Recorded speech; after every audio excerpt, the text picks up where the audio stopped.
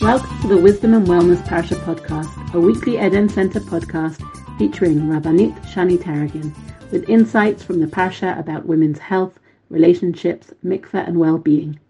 This podcast is hosted by the Eden Center that is transforming the mikveh experience by educating women how to use mikveh as the natural platform it is to connect to women's health, well-being, and healthy relationships. Read our weekly blogs on a range of fascinating topics, download our wonderful publications, learn about our Balaniot and Kala Teacher trainings, and support us at theedencenter.com. Rabbanit Shani Taragin has been a leading force in women's Torah learning and in Eden's work, and we are honored to combine two of her passions, Torah education and empowering us about women's health and well-being. Without further ado, Shani. Hello and welcome back to Eden's Wisdom and Wellness for Women weekly Parsha podcast. I'm so excited to revisit the Parshiot, especially because this week we have a double Parsha, Tazria-Metzora, and I can't think of any greater Parshiot to talk about issues of women's wellness than this week's Parsha of Tazria that begins with childbirth and ends the end of Parshat Metzora with the cases of Nida and Zeva with the menstruating women.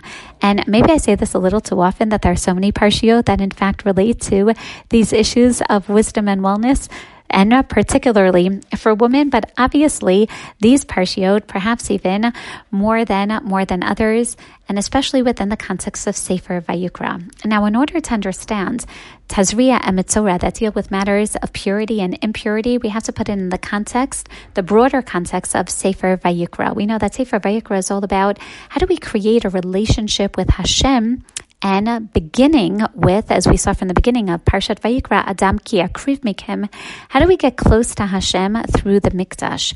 Well, this was actually perhaps climaxed in last week's Parsha, in Parshat Shmini, when we saw that Moshe Rabbeinu tells Aharon, after 7 days of preparing the inauguration ceremonies of the Mishkan, says on day 8, now you're going to bring korbanot through which Hashem is going to reveal himself. We're going to revisit Hitgalut Hashem that we haven't experienced since Ma'amad Har Sinai. And sure enough, we hear that right after Aharon brings all of his korbanot, then he comes out, he blesses the people, and vateitze ish milfnei Hashem vatochal al hamizbech et olah v'tachalavim vayar kol ha'am vayaronu vayiplu al pneihem. The people are utterly ecstatic. They see this fire of God, the manifestation of Hashem, and they realize that they now have not only been atoned for Chet HaEgel, they can go back to their status at Har Sinai. But at the same time, ויקחו בני אהרון נדב אביהו איש מחצתו ויצנו בהן איש וישימו על הקטורת ויקריבו לפני השם איש זרה אשר לא ציווה אותם. Nadav and Avihu, beyond just the ecstasy and perhaps even the fear upon seeing the fire of God, how do they respond? They want to reciprocate. God appeared to them in the form of fire, so they want to appear to God in the form of fire. And they take an ish zara. As Ibn Ezra explains, what was foreign about this fire? Asher lo tziva otam. The very fact that God had never commanded it. And albeit in next week's Parsha, Acharei Mot Shnei Bnei Aaron, we're going to see that Hashem is going to command Aaron to basically revisit everything that Nadav and Avihu did, to take coals, to take a Torah, to go inside the Kodesh Kodashim, and yet Hashem had not yet commanded it at the time that Nadav and Avihu did this. They initiated their own form of Avodat Hashem. And that's why Vateitze Eish, fire, once again comes out, and this time, as we know, is going to consume Nadav and Avihu. After which the Torah then says, wait a second, and now we have to define these mandates of God so much more. We have to understand that Avodat Hashem is not about how we want to worship God, but how God tells us to worship Him. And therefore, the Torah calls upon Aharon lahavdil ben hakodesh uven hachol uven hatamei uven hatahor. We actually find now some definition as to these very amorphous concepts of kodesh and chol and tuma and tahara. Kedusha is this intense relationship with God that right now is understood predominantly through the Mikdash. And the Torah is saying Hashem defines what's Kodesh versus what's Chol. Again, a weekday, it's a great day to feel close to God, but you can't compare it to Shabbat Kodesh, to a day infused with the presence of the Shekhinah. Similarly, God also is the one who distinguishes between the mandates of Tumah and Tahara, between what's considered Tameh and what's considered Tahor. And what are these terms? They're very technical terms. Tum'ah means that you're limited from going to the Mikdash. Tahor means that you can go to the Mikdash. And therefore, what we see here is that Tumah and Tahara are technical, divine terms. All too often, people associate Tumah with negativity, with all of these I'm even going to say negative connotations, and by virtue of the fact that in the ensuing parshiot of Vayikra, we do hear that even sin is called tamei because it limits our relationship with Hashem. But it bothers me very much when I hear people talking about, now the woman is a nida, she's tmei'an, something is wrong with her. No, on the contrary, we're going to see not only from Parshat Shmini, but primarily from Parshiot Tazria-Metzora, that Tumah and Tahara are part of the vicissitudes of life. They're part of our relationship with HaKadosh Baruch Hu. We know that we can't always, even naturally, stay in a state of Tahara. Just as we can't always stay in that state of post Yom HaKippurim. And part of being allowed to go to the Beit HaMikdash means that there also has to be some time off. There also has to be some distance.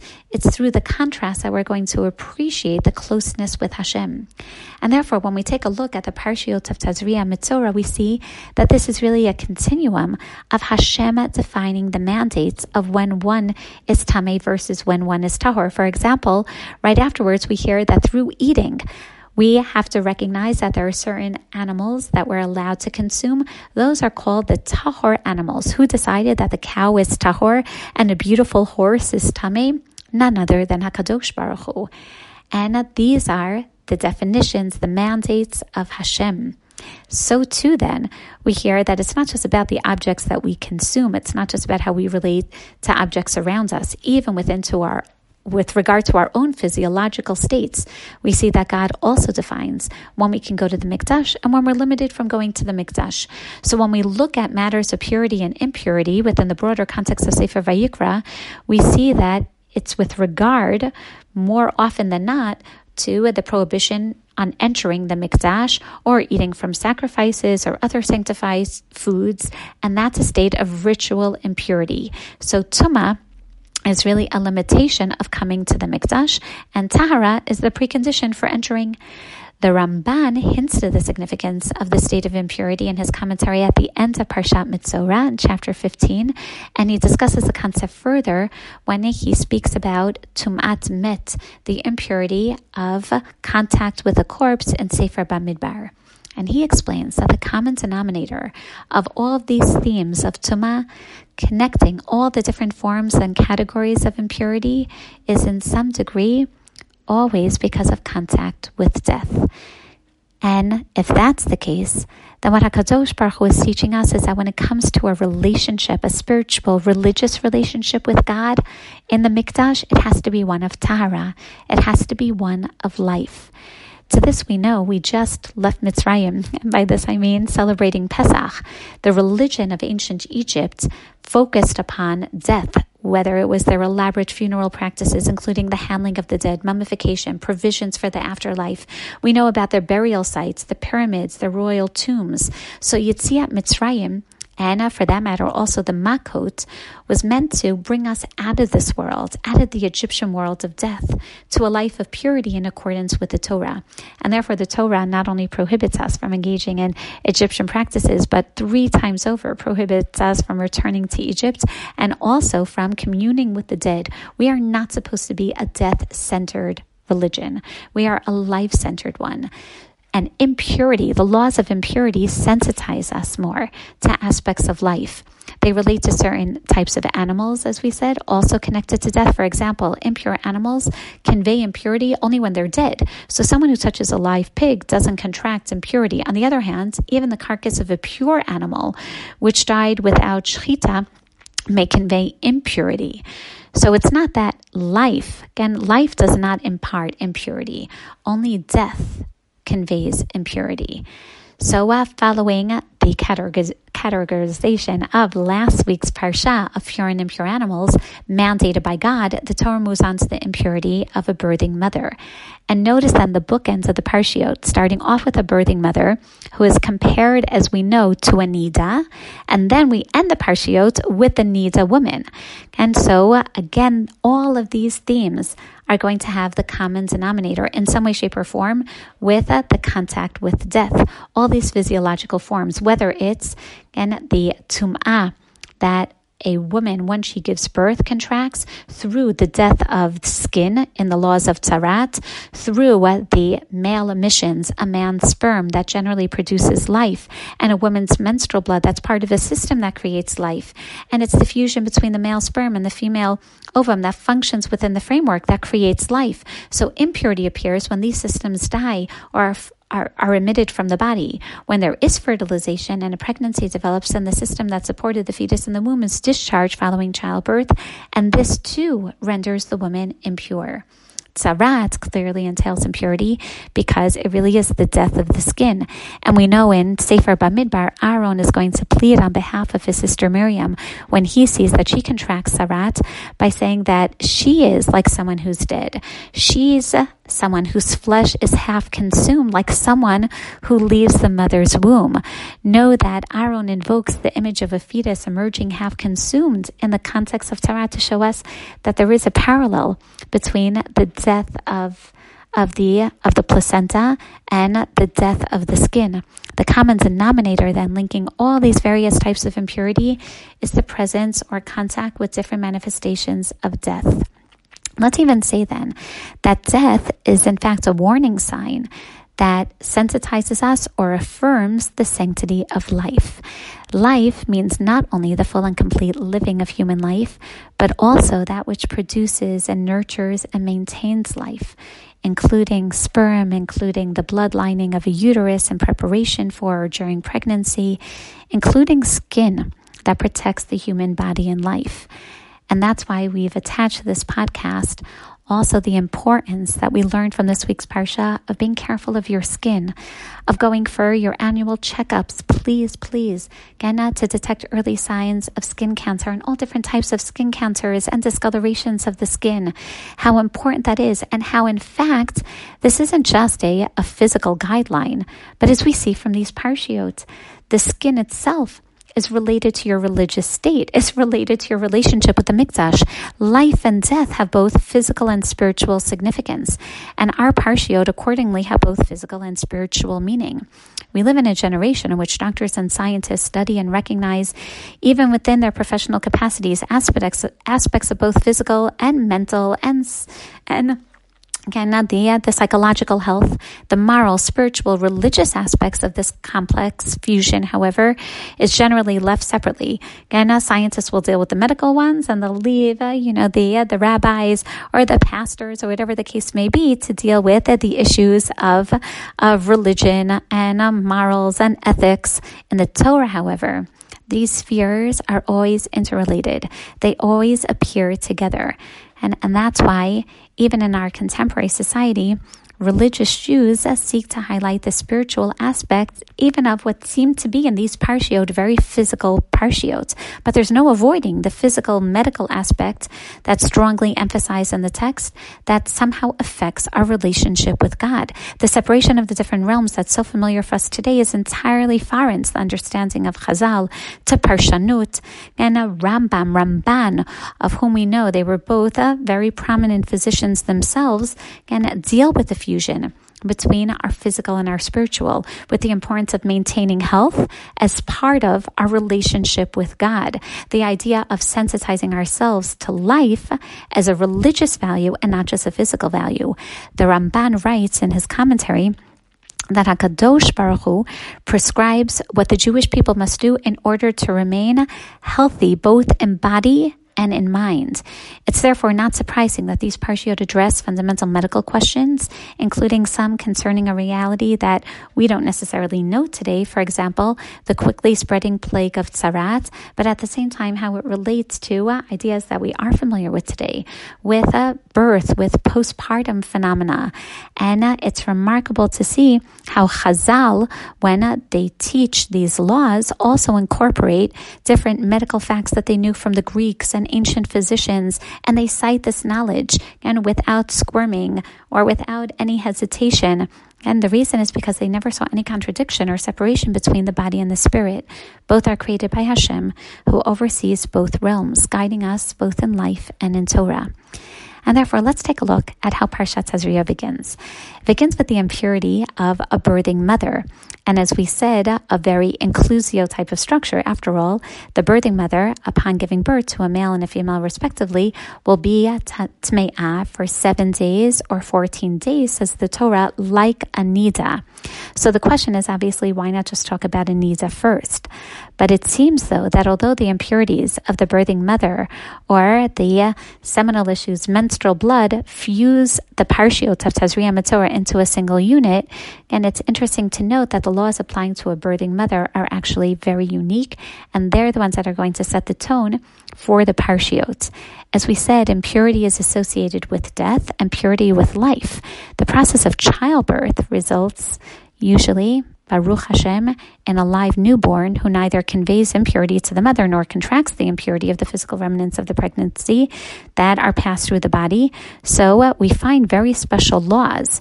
And it's not only that when she gives birth, there's going to be some tum'ah, because she is going to also rid herself of the placenta, but there's also something called pure blood. She has a purifying blood. This is a distinction that doesn't apply to any other category of impurity. The Torah starts then by explaining Tuma and Tahara in the physiological realm by showing us a case where impurity and purity coexist in the same place. The lining of the uterus, the placenta, the entire system that nurtured the fetus, now concludes its function and dies. So there is some tum'ah, but the newborn emerges to life.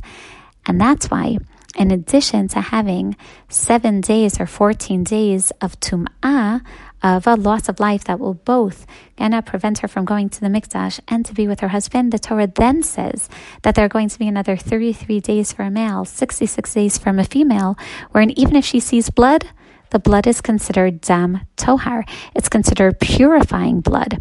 And in fact, the Parshanim ask all about this, and we find an interesting machlok in Masechah Nida and Dafa Lamed Hey Amud Bet, continuing to Lamed Vav between the Amoraim of Rav and Levi concerning the question of whether the pure and the impure blood share the same source or issue from two separate sources. In other words, how could there be a case where a woman is bleeding and for a certain amount of time the blood is going to be mandated by the Torah as impure, and then it's going to be considered pure, which will allow her to be with her husband? So Levi maintains that it must be that a woman has two sources of blood, and one opens up for 7 days or 14 days, and then it closes up, and then the source of the pure blood opens up.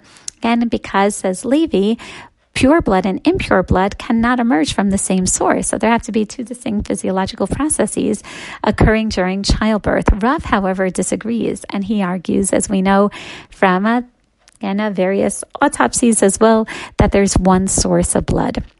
And it's a Gezerat HaKatuv. The Torah declares that sometimes the blood is pure, and at a certain point the blood, or sometimes the blood begins as impure, and then at a certain point it will become considered pure. So here we find that what Chazal, who ultimately accept the opinion of Rav, they're teaching us that there really is a convergence of both ideas of purity together with impurity, and knowing then that we're supposed to appreciate both of these ideas that take place particularly during childbirth. And let's go on then to the case of tzaraat. And in light of all this, we understand that the Torah's laws of purity and impurity are going to relate to all different aspects of the human state. And therefore, it's not just every once in a while in the state of childbirth, but tzaraat is as we're going to see, and not just a disease that will define one as ritually impure, but is something that someone has to be sensitive to all the time. And even if we don't have actual tzarat today, the Torah is teaching us be sensitive to, again, the greatest organ that you have, to your skin that covers your entire body. So what is this tzarat? What we find is that the symptoms described in the Torah are not those of the disease that we call leprosy today, or Hansen's disease, named after the physician who discovered the bacteria that causes it, because Hansen's disease is a case where the hair in a lesion is shed, or there are inflammations and swellings, or even at times loss of extremities. No mention of this at all in Sefer Vayikra. As a matter of fact, what defines tzarat is actually having hair, but the hair turns white. Moreover, Hansen's disease develops very slowly, and as shutting a person in quarantine for 7 days and then inspecting him thereafter wouldn't really help, which help us understand that ancient tzarat in Sefer Vayikra doesn't really exist, and we're not really so familiar with it, even though if we open up Mesachet Negaim, we hear of all different details, and it was clearly known in the time of Chazal. So let's talk for a moment about tzarat in the Torah. And tzarat in the Torah is manifest in not a red rash that generally is a sign of some type of skin infection, but actually a white rash, or at least an absence of pigment inside the lesion, showing us that there is an absence of life, an absence of the tahara. And therefore, if someone's entire skin turns white, if it has more of an albino phenomenon, then you're actually tahor, because that's your natural state. So what we see is that the Torah is describing a case of loss of life of the skin. As a matter of fact, the whiteness described in the Torah is not merely a lack of pigment. Chazal and Mesachet Negaim teach us that the baheret, the bright spot, and the se'it, the rising, are actually 4 distinct shades. The baheret is either white like snow, or white like the lime of the temple, again in building, or the se'it is white like wool, or again a newborn lamb, or white as the membrane of an egg. Again, there's a significant difference, again, in obviously the colors that we generally think of with regard to infections. And sure enough, the Ramban writes there that what is the goal of being so sensitive to all of these different types of skin lesions? The Torah seeks the purity of Am Yisrael and their bodily hygiene, and therefore removes the sickness from its start. For these symptoms are not yet full-blown tzarat, but they may develop into it. And therefore, in the case of tzarat, explains the Ramban, we have so many different stages. If one suspects it, you go to a kohen, and he wants to see it's not enough that you don't have tzarat yet. He's already going to examine you and put you in quarantine to make sure that you're okay. And the Ramban continues in his Parshanut by explaining that the physicians write that bright spots could cause alarm and fear of tzarat. And the Torah calls them then nega tzarat, without being full-blown tzarat. If the symptoms of impurity are clearly manifest following the period of quarantine, such that it may be said that this is tzarat, then it's considered full-blown tzarat. And therefore, we wait till the kohen to pronounce it as tzarat. But it could very well be that sometimes it's a lesion that will unquestionably develop into tzarat, and therefore the kohen already calls it tzarat because this individual should be separated from the people. Similarly, when the kohen pronounces that he's impure, that it's tzarat, it means that he already can tell that there's a lesion that will not heal, but will continue to grow and spread. If you take a look at the Ramban's explanation, and it's phenomenal to see, as he explains that while the harsh symptoms of acute swelling and that or loss of extremities that appear with Hansen's disease, again, they're not mentioned in the Torah, no full-blown grave condition, but rather the Torah is speaking about even purifying ourselves from early symptoms rather than the disease itself. The Ramban offers his medical explanation as part of his commentary because he wants to show that the Torah makes no distinction between bodily health and hygiene and the proper moral guidance and purification of the soul, because HaKadosh Baruch Hu created both. And as you're learning through this week's Parsha, again, it's remarkable to see how the Torah, again, already is anticipating different diseases that are out there that we have to be so careful about.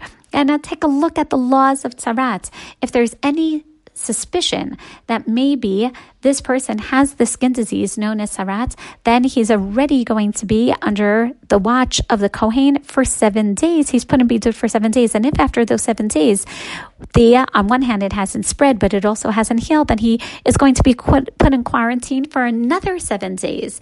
And only after that amount of time can we tell whether or not he's really healthy or not. And if he's not, then he's taken outside of the machaneh, again, where the Kohen is going to take care of him and where he's going to come and see whether or not he's being healed. Again, he's put basically in his own little hotel, michutz lamachaneh. And then the Kohen will, once he's diagnosed as healthy, then there's a whole gradual process of the Metzora returning first to the camp and then to the Mikdash. And you can't help but realize how everything going on today with coronavirus so much resembles the laws of Tzarat. And therefore, I mentioned this before, but I can't help but talk about how, again, perhaps this is a way of sensitizing us to what the laws of the Mikdash are all about. Can you imagine just a few months ago, if we would be learning these Parshiot, we would say, this is so strange. Again, someone who has a suspicious lesion is going to go not to his doctor, but to his Kohen and get it checked out. And the Kohen is going to be an expert in these laws. And he's going to know when it is dangerous and when it's not. And then he puts him in bidud, literally for 14 days. And we want to see whether it develops into a disease. And this is truly, truly remarkable. And the Torah is saying that it doesn't just affect your physical state, it affects your spiritual state. You can't go to the Mikdash during this time. The two are inextricably connected. And this is such a beautiful idea, so much so that if you open up and you see the different forms of Neg'ei Tzarat, it's not just that one morning you wake up and all of a sudden you have this brightness or whiteness of your skin, you have a lack of pigmentation, you have dead skin. But it can also develop even from shchin. It may be that you had a rash beforehand or some type of skin disease, and then actually didn't heal well and developed into tzarat. Or you have tzarat mechvat eish, which is tzarat that develops from a burn. And I actually not only teach this, but I engage my children, especially on Fridays when I somehow get all these burns in the kitchen. And I ask them, I said, what do you think about this color? Do you think I should go to a Kohen now and see whether or not it's tzarat? Because in fact, burns first appear, as you know, again, it appears a little red and then it becomes white and then again it blisters and it becomes recessed under the skin.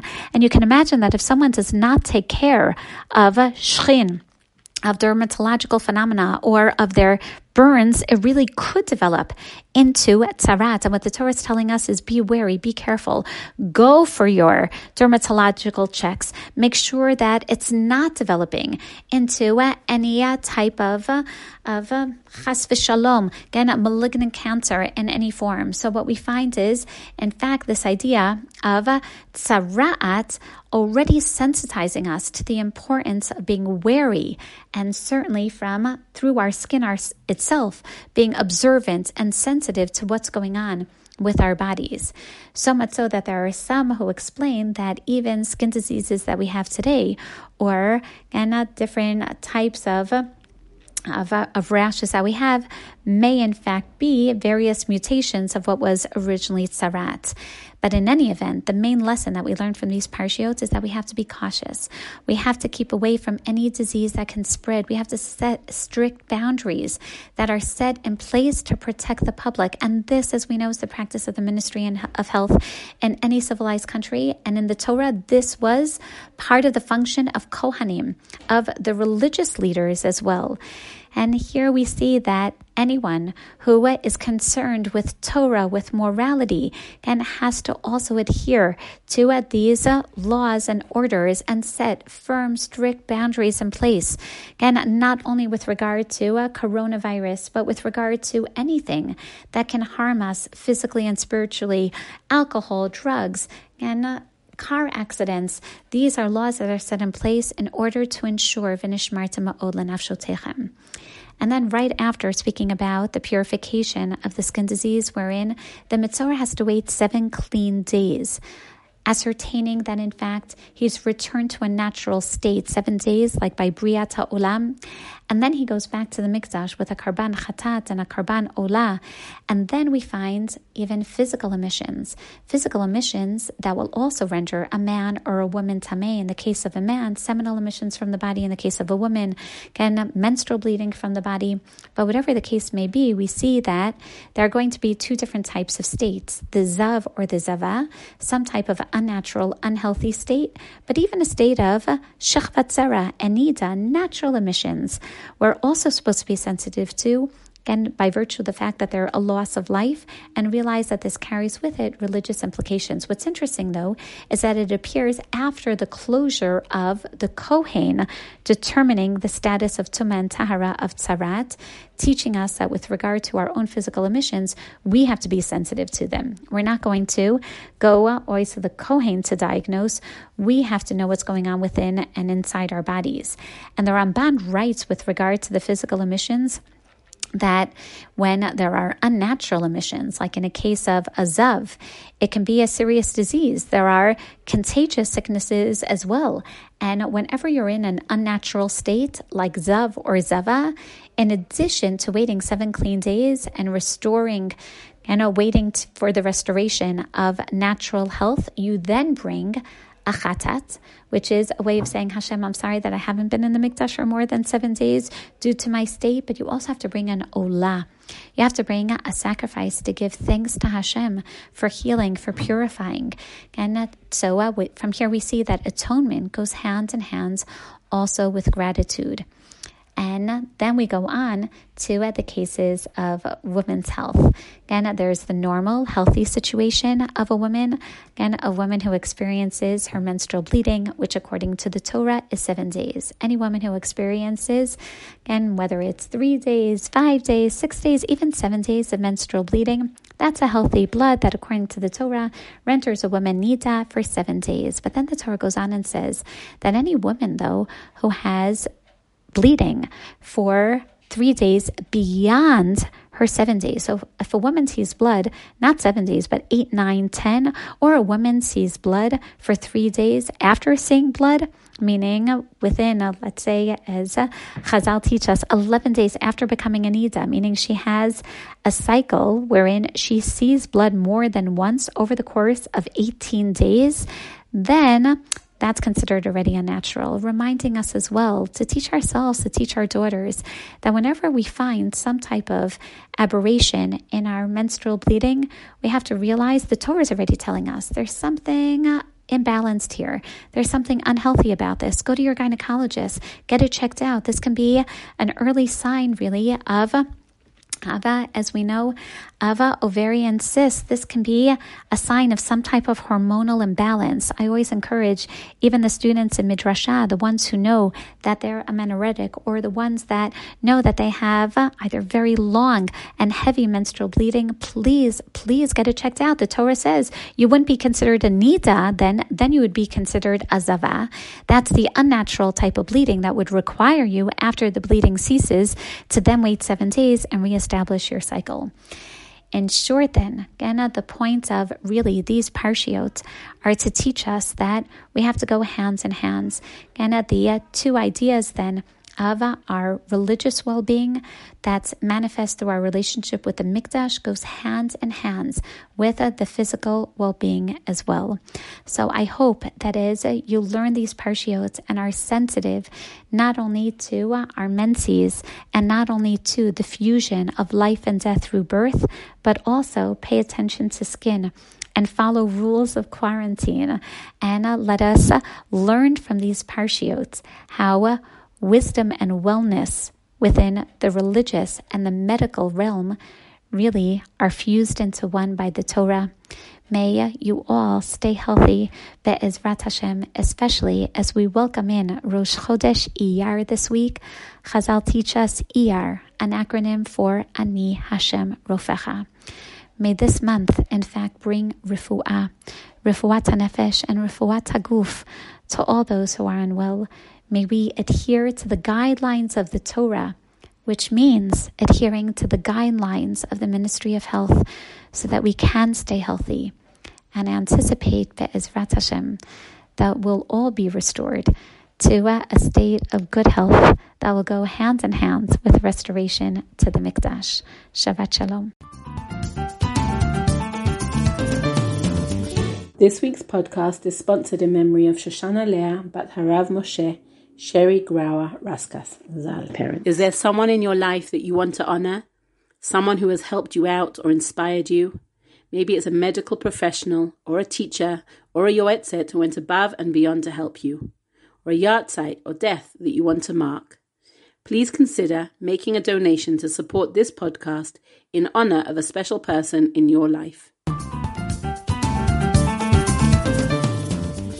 This episode of Wisdom and Wellness was recorded by Shani Tarragon, music courtesy of Shimona Gottlieb, and is a product of the Eden Center.